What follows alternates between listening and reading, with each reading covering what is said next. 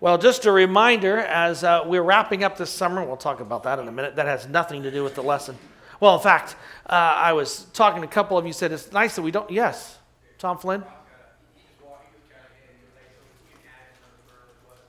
Yes, go for it. Sorry. You have a pacemaker, Rod. Okay. We've been praying for you with congestive heart failure. So, all right, Rod, let's put that down. In fact, let me pray for you right now. Father, we just pray right now for Rod as he faces having this pacemaker put in tomorrow. We pray that will help rectify many of the problems he's been struggling with the heart. Lord, I know he and his wife are new to the area, so we just pray as well for support there. Be with the surgeon, guide him or her as they perform this procedure. In Jesus' name, amen. Aren't you glad we can go to the Lord for prayer? And he hears us and allows us to well, anyway, speaking of which, this has nothing to do with the lesson. But, you don't have to mow nowadays with this heat, and it's great. But some of you are saying, I'm looking for a lawnmower because I know it's going to start raining again. And so the board, I thought, could help us. Tom Flynn, his lawnmower is great. He loves exercising, and I thought I'd show you a picture of this. You get your exercise and you can mow. Tim, who's on our board, is kind of our sports guy, so he's got a souped-up John Deere. I thought you might appreciate that one. I said this has nothing to do with the lesson. Gel Stoller is our resourceful one. He still has the mower he used when he was in his teenage years mowing lawns, so it's just marvelous. And Mike Razor, who serves on the board, is our accountant, and it's great because he doesn't have to pay for gas for his lawnmower, so he's loving that. Or you can use the one I use, which is marvelous. You do have to feed this one. But anyway, that has nothing to do with the lesson. But a little humor for us, right? Well, as we look to this we're dealing with the difficult questions. Just a reminder that we'll meet on the 22nd to wrap up this series. We're going to look at salvation in light of what's happened with Joshua Harris, the man was a minister of the gospel and a prolific author. Many of you know who I'm talking about. Just came out this past week where he he says, I'm no longer a Christian. And so what do you do with that in light of salvation and faith and works, etc.? And so we're going to weave that into the lesson on the 22nd. But today we're dealing with Christ. And this material, much of this, if you're in the Sunday school class I teach on Sundays, we address this. And I had so many requests that I do it for the men's Bible study. So this is a bit of a hybrid of it. It's very relevant. I mean, most of you sitting in this room never even question the deity of Christ. Is Jesus God, right? However, it's very prevalent in evangelicalism. In fact, leading satellite atlas that we use, an atlas of Israel that we use for our ancient tours, the man that wrote it, who has led the Master's College continuous, study program over in Israel for years, has just come out that he's denied the deity of Christ. So it is a prevalent issue, and I want to address this today. Is this Jesus of Nazareth that we read of in the Gospels, is he truly God? And how do you respond to that? Because obviously there are many outside our fold who would question that. And so that's what we're going to look at today. And you should have a set of notes. By the way, if you go to our website, the notes and the podcast are now available to you. So you can go back and look at those, and that resource is available to you. Well, let's look at the support for deity. The humanity of Christ, few would question. Even my advisor back in Aberdeen would have no problem saying Jesus of Nazareth truly existed, but she would say, no, he wasn't God.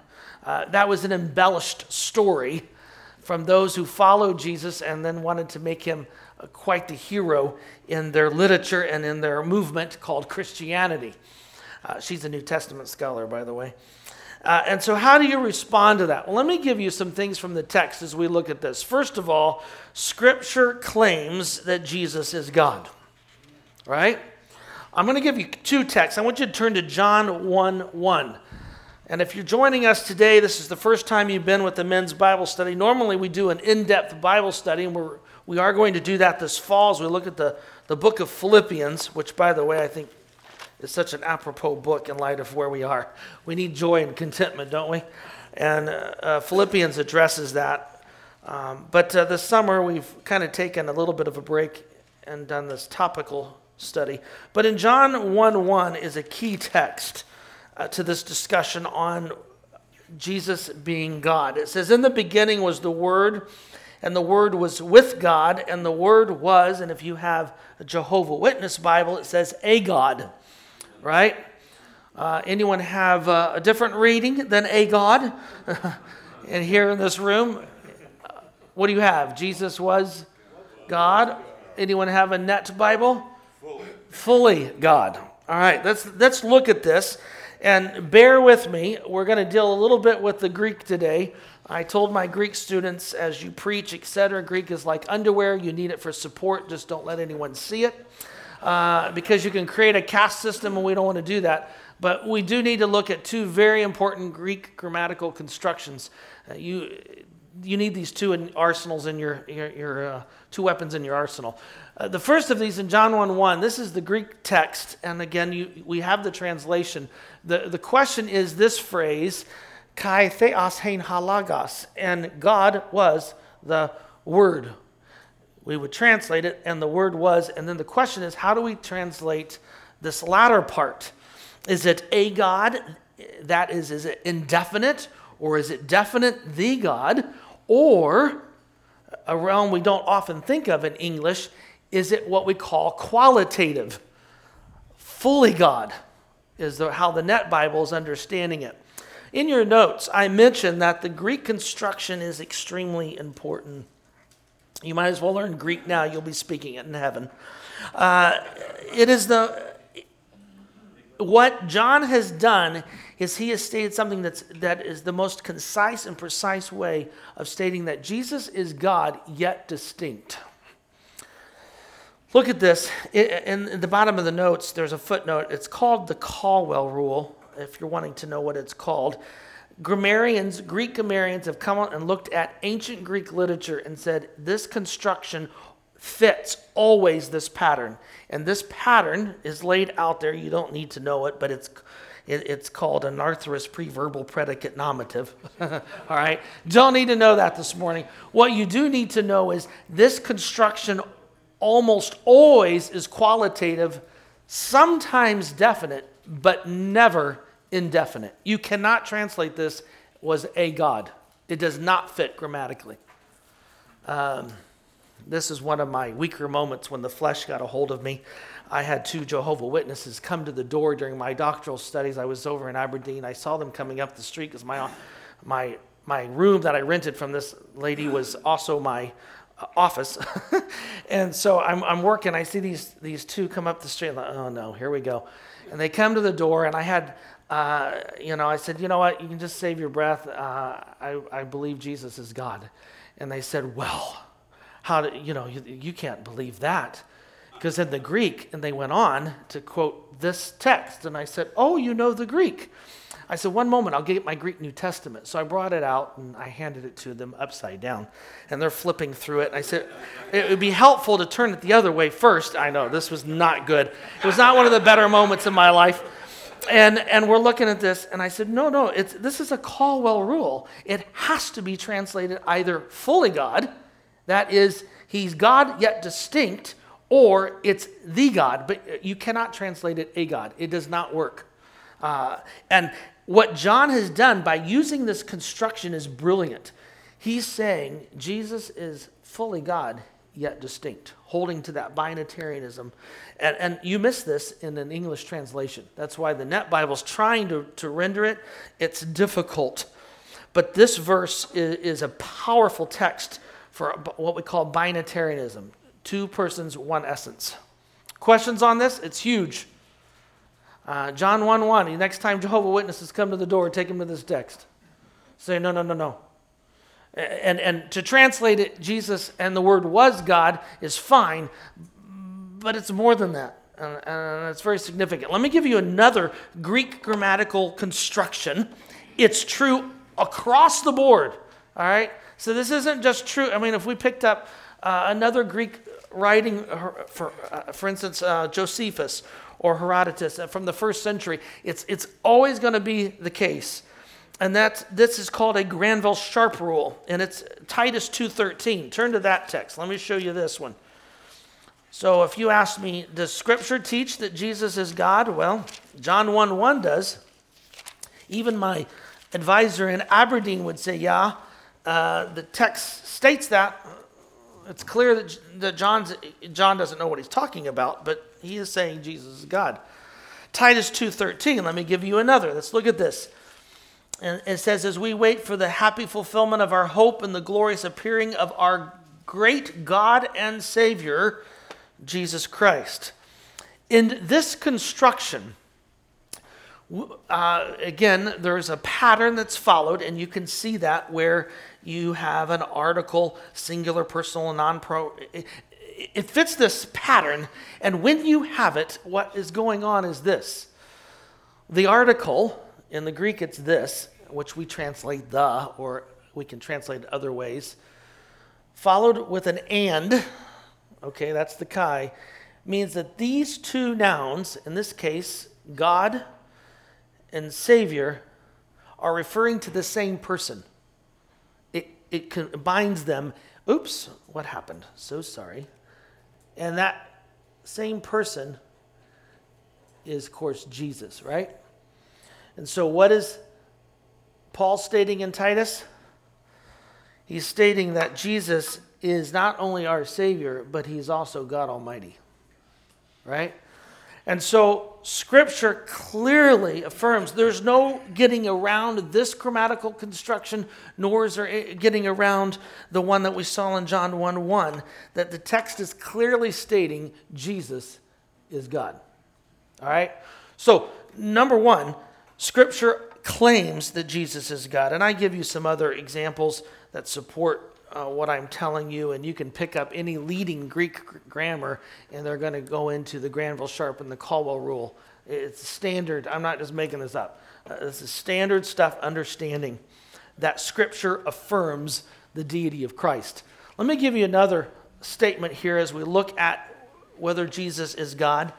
There is a personal awareness, this is page 2, and self-proclamations that Jesus is God. Paul may have got it wrong, and John, but let's turn to John 8. Not only must they got it wrong, Jesus must have been lying. Because look at John 8:57. In John 8:57, the Judeans replied, first of all, we have this dialogue about Abraham. They said, you are not 50 years old, referring to Jesus. Have you seen Abraham? Jesus said to them, I tell you the solemn truth. Before Abraham came into existence, I am. So Jesus, with his own lips, claims that he is God.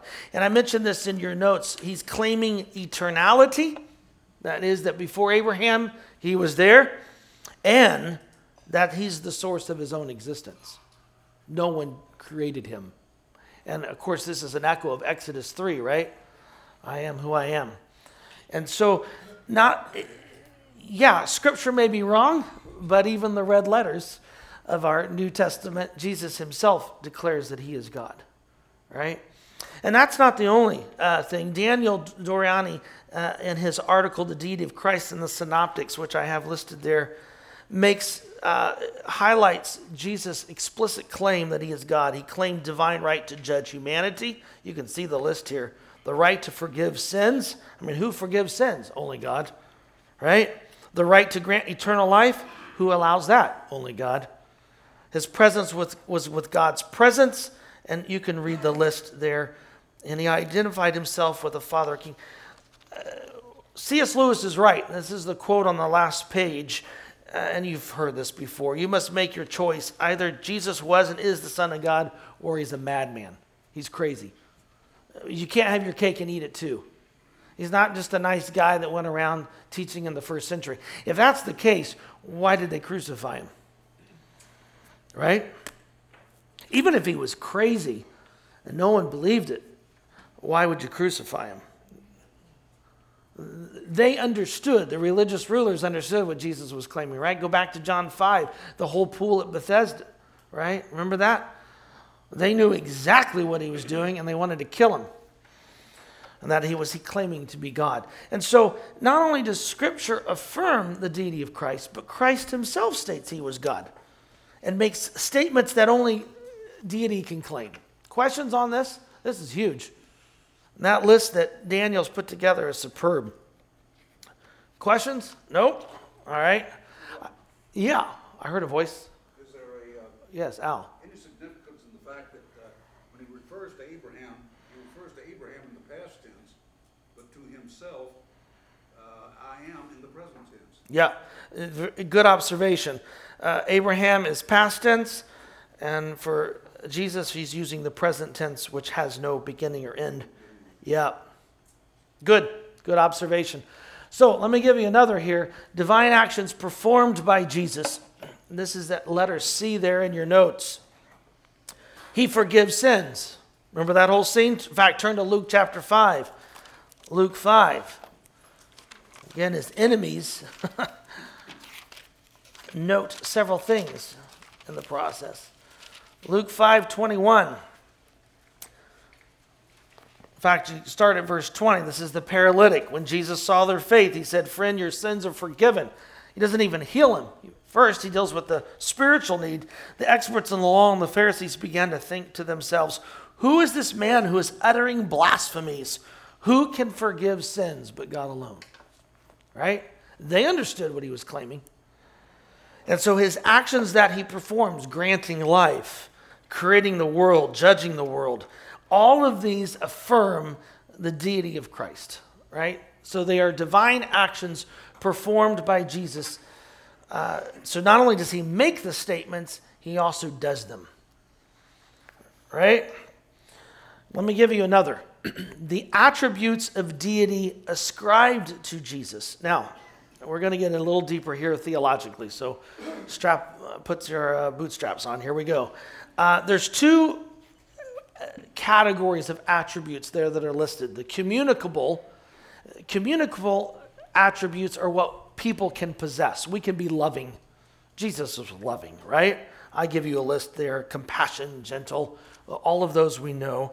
But there's also what's called the incommunicable, and these people cannot possess. And you see their eternality, which we just saw when Jesus said, "I am." His omnipresence, omniscience, he knew where Nathanael was sitting, right? That's superhuman. Omnipotence is all powerful. And so we see attributes ascribed to Jesus that aren't just human, they're also divine. At the bottom of your notes, one scholar writes, in the epistle, now he's referring to his commentary on Romans, the same could be said of other Pauline letters. Paul again and again, in a rich variety of ways, associates Christ with God with an uninhibitedness, which, because it's so familiar, we're apt to pass over without noticing. But which, when once we begin to reflect on the implications of what we're reading, can scarcely fail to strike us altogether extraordinary and astonishing. Early on, the church understood that Jesus was God. Very early on. Kyle. I'm just wondering, you talk about attributes. You don't have to answer this now, but we can talk later. What's the difference between attributes and God's character? They go hand in hand. Character is tied with the attributes. That is part of that. Yeah. Characters, I think that's a good way to define it, Eugene, is a manifestation of his attributes. The two go hand in hand. Good question, though, Kyle. So the attributes ascribed to Jesus are divine. And let me give you another to wrap this up as we look at the deity of Christ. Similar to God, Jesus serves as the objects of our prayer. Do you think about that? Turn to Revelation. Let's look at this. Not Revelations. It's singular. I jokingly told my New Testament students I'd break their kneecaps with a baseball if I heard them put a plural or an S at the end of Revelation. Though someone informed me it's not Lyme's, it's Lyme disease, so I'm guilty of it the other way. So, Revelation 5, 9 through 10, they were singing a new song, "You are worthy to take the scroll because you were killed at the cost of your own blood," referring to Christ. "You have appointed them as a kingdom priest to serve our God, and they will reign." They ascribed to Jesus the same thing they described to God earlier in the text. And later in Revelation, remember, John falls at the feet of an angel to worship. And he says, "Whoa, don't worship me. I'm not God." And yet never does the Lamb say, "Don't worship me. I'm not God." Because the Lamb understands, I am God. I am. Right? And so we see worship and prayer ascribed to Jesus that's the same ascribed to God Almighty. How is it then that a scholar Old Testament scholar who studied the text, taught the Bible, can deny the deity of Christ? I'm not sure. Apart from their own sinfulness. Because the text is so clear. It ascribes Jesus as God. Jesus himself declares himself as God. He performs acts that are worthy of God and demands worship that only God should receive. Yep. I'm just curious. Why did Christ pray? I mean, he's God. Because of why did Christ pray? Because the unity between the Father and the Son. And that relationship, that community within the Trinity, think about this, we've been brought into, which is amazing. So it shows the relationship. Yeah, Dick. And the Holy Spirit prays as well. Yep. Well, the three are communicating. Good. Well, questions on this? Yes. Jeff.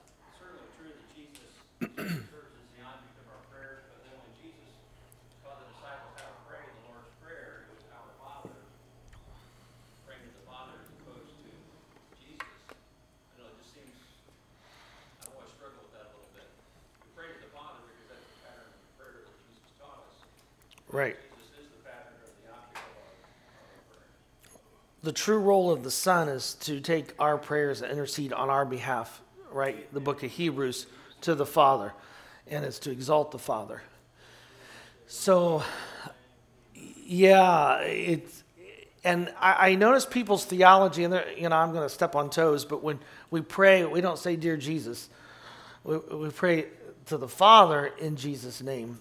And that's an understanding of the roles of the Trinity. But I'm not going to lose sleep if you say, "Dear Jesus," but we're praying to the Father, and the distinction of the roles there is seen throughout the New Testament.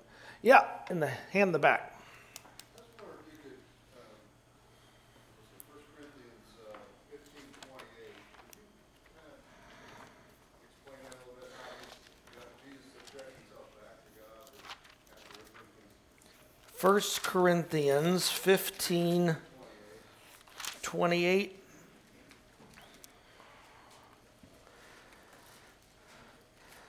Let's jump back to verse 24. Then comes the end when he hands over the kingdom to God the Father, when he has brought to an end all rule and all authority and power, for he must reign until he has put all enemies under his feet.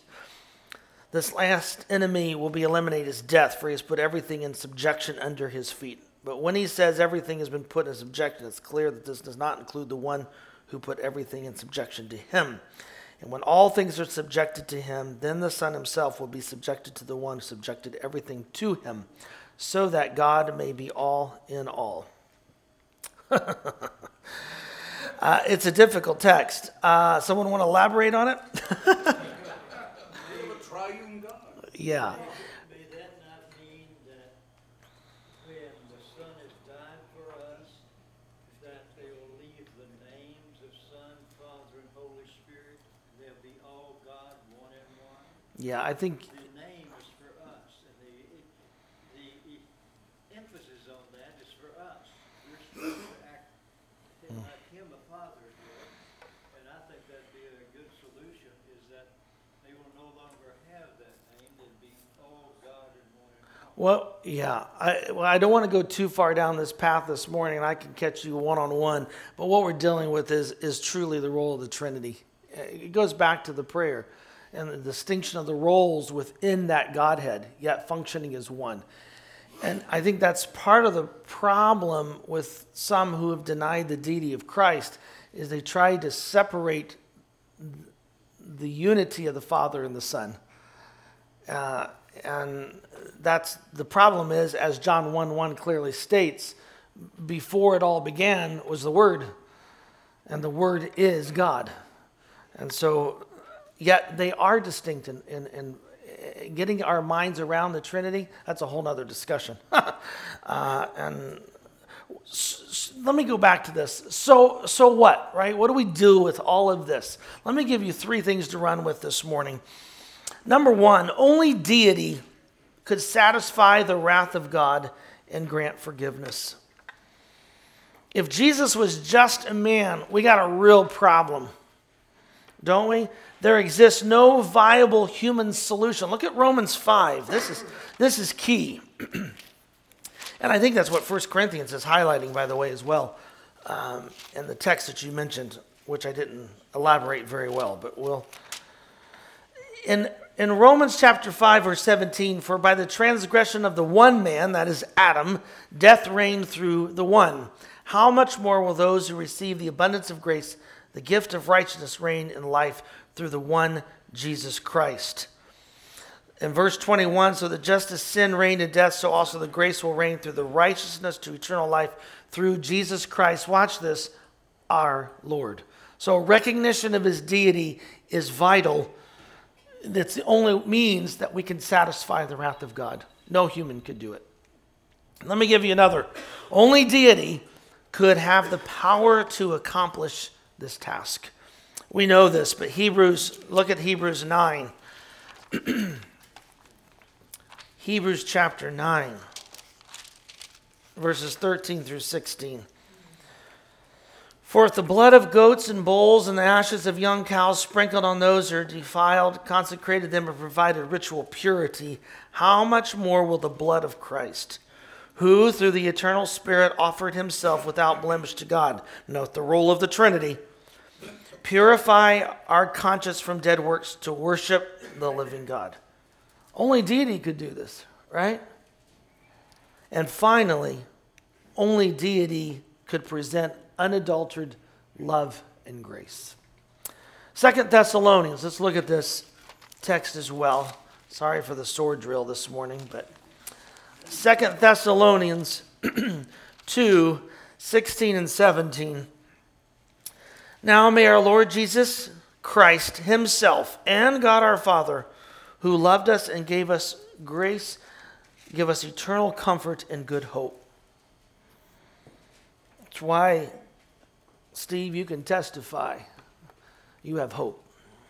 Because you have Victor, your father, who knew Jesus as his Savior, and can say, no, we have hope because we serve a God who is victorious over the grave. Encourage your hearts and strengthen you in every good thing you do or say.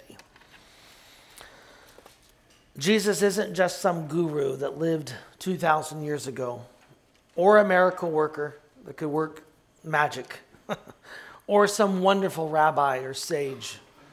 No, he's God. He claimed to be God.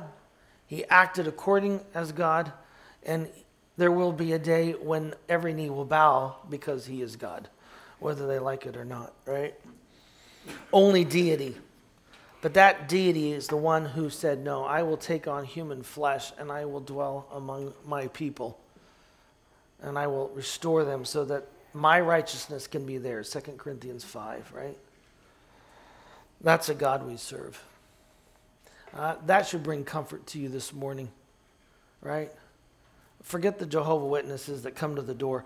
We serve a God who entered time and space. He took on human flesh, but he's still God. And only he could be victorious over death and give us the hope that we have. Questions or comments? Yeah, Bill. Yeah, what a praise, right? Just kind of clarify one thing in the parallel between one man, sin came into the world, and that was a man that sinned. He wasn't deity. And then Jesus comes along and obeys perfectly. I always use that example that we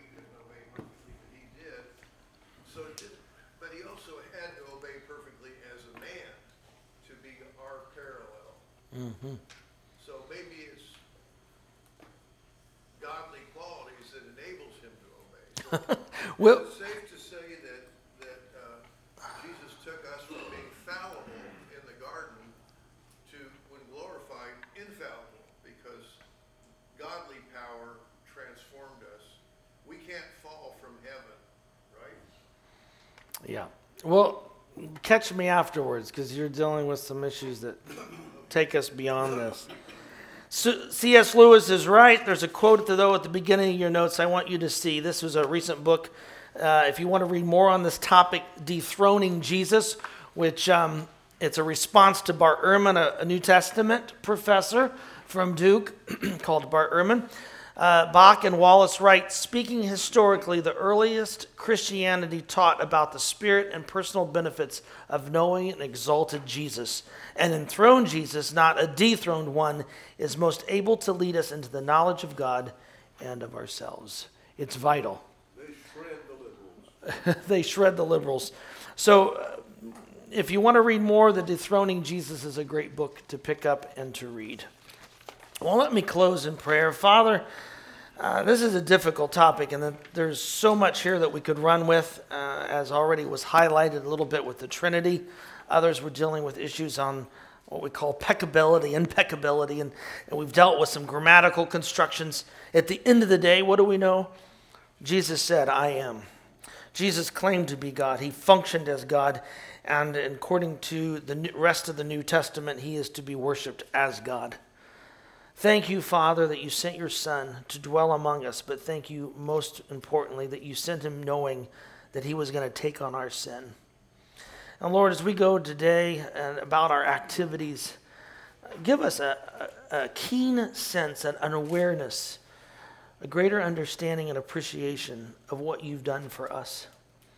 And that when we pray in Jesus' name, we're praying through the Godhead directly to you. Thank you. We praise you in Jesus' name. Amen.